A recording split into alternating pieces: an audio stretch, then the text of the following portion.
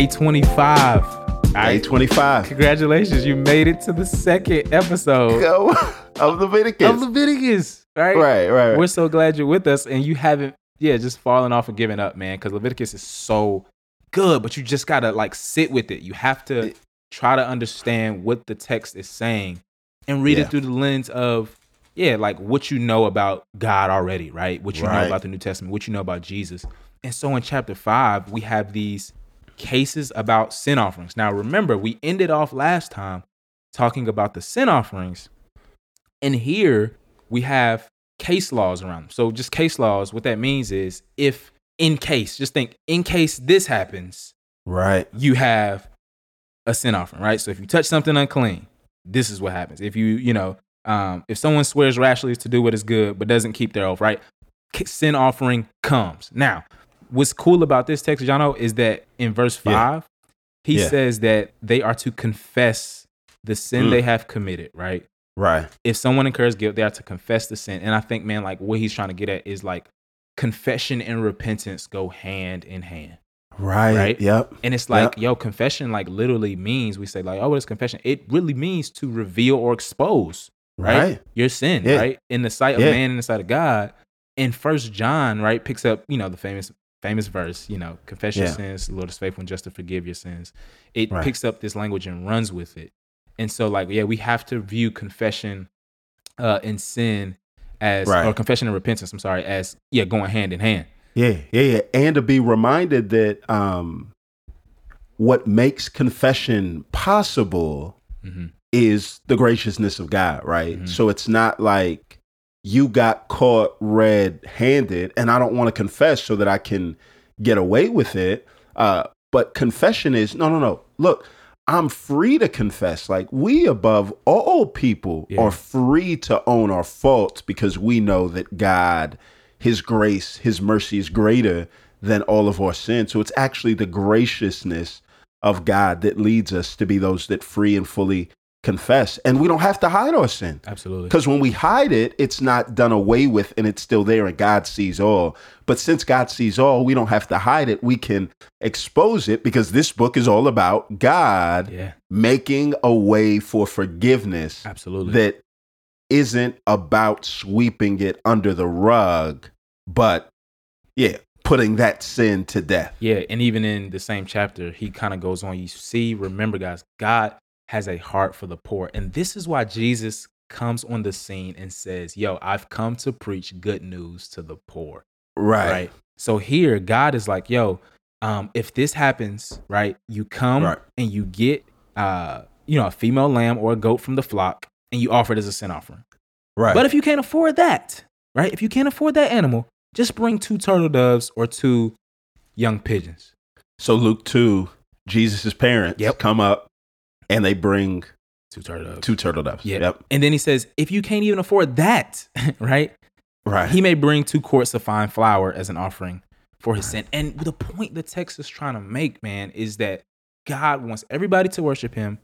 And what we have to do as Christians now, man, we can't create barriers for the poor to experience the grace of Jesus. That's good, man. We cannot create barriers for the poor to experience whatever that looks like now. We can work hard to think how that looks, but that should be the overall guiding principle. God is like, no, man, I have a heart for everybody.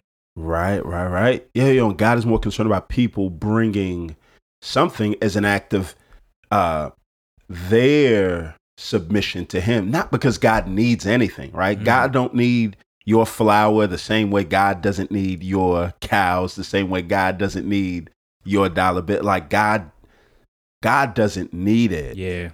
We do. Like we need to give it. Yes. Right. Yes. Yeah. And then, what happens in Leviticus 6? Chapter 6, what we have is this. God's going to start talking about deception, right? So all of these sins are, you've done something unintentionally. Mm-hmm.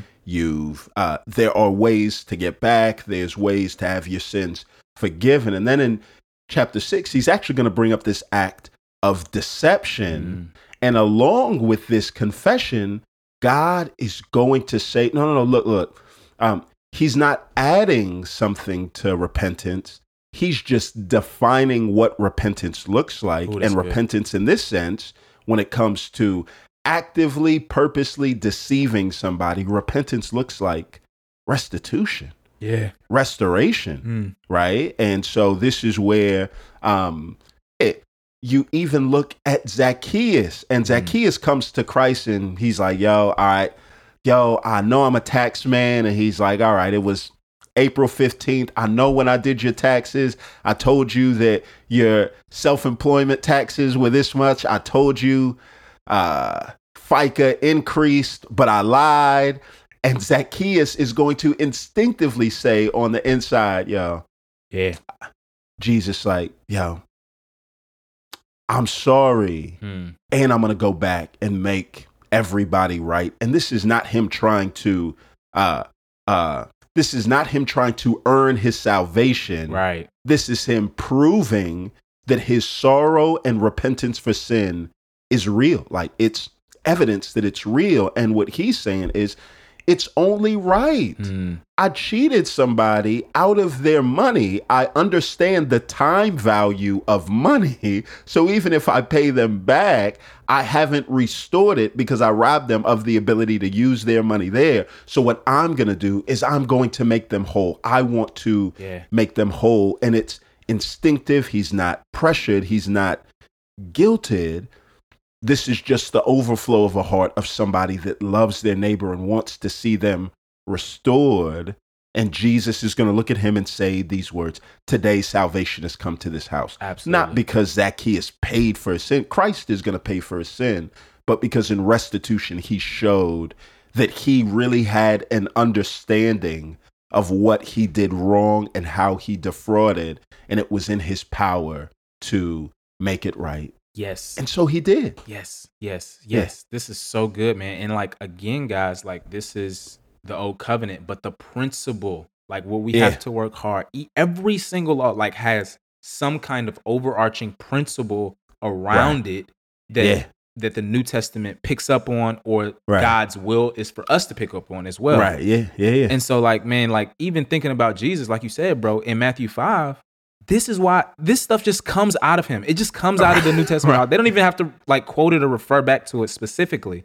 He says, yo, if you alter your gift on the altar and you remember that your brother got something against you, go and pay back your brother and then come offer your gift on the altar. Right? Yeah. Like, as in like, yo, God isn't pleased with our worship if we defrauding other human beings. You know what I'm saying? Right. So like, and we have to think about like, man, how high is God's view of man? Like, Christianity, guys, is so, if you want to talk about human rights and like, you know, a high view and value and dignity of human beings, to sin against a man is to spit in the face of God.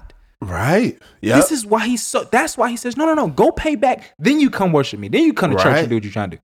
I'm not pleased, my God. Right. I'm not. Right. And so, man, I just think it's so real, man. And we neglect passages like this and miss gems. Right. Like That we, in our search for human rights or the fact that God values people, we throw away books like Leviticus and Deuteronomy, where it's, wait till we get to Deuteronomy and you're going to see, this God is different than you may have thought about him. Yeah. All right. So that's the end of 6. 7 and 8. Yeah, so basically in 7, like it starts to shift in mid 6 too, but like especially in 7, it talks about, you know, the burnt grain, sin, and guilt offering just in terms of the priests. So like at first it was saying, yo, like the beginning of Leviticus was like, yo, this is for the people and this is for like the priests. And then in 8, it shifts even more where we see the ordination of the priests. So remember, guys, like Leviticus is literally the law of the priests. Yeah. And literally in 8 through 10, we haven't got that far yet, but like that's the only historical narrative in Leviticus. And it's dealing with the priests. Now, why is God spending so much time here? Remember Exodus 29, the whole blood on the thumbs and the ears, the weird stuff. Right. This is the fulfillment of that, right? So in Leviticus 8, God is going to actually do that to Aaron and his sons.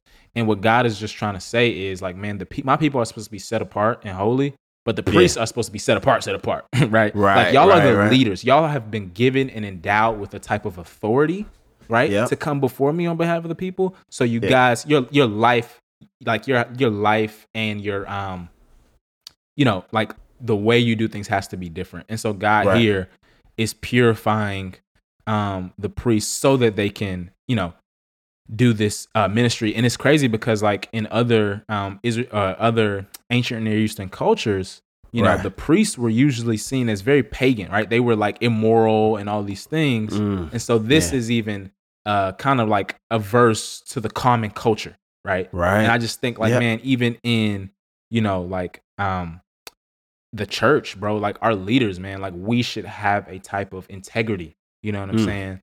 That says something about us and about the God we serve as well. That's good, man. Yeah. Again, though, God knows, like, man, if the priest sins, he has to make an offering or a sacrifice for himself. But the beauty of Christ is, bro, like he's never sinned.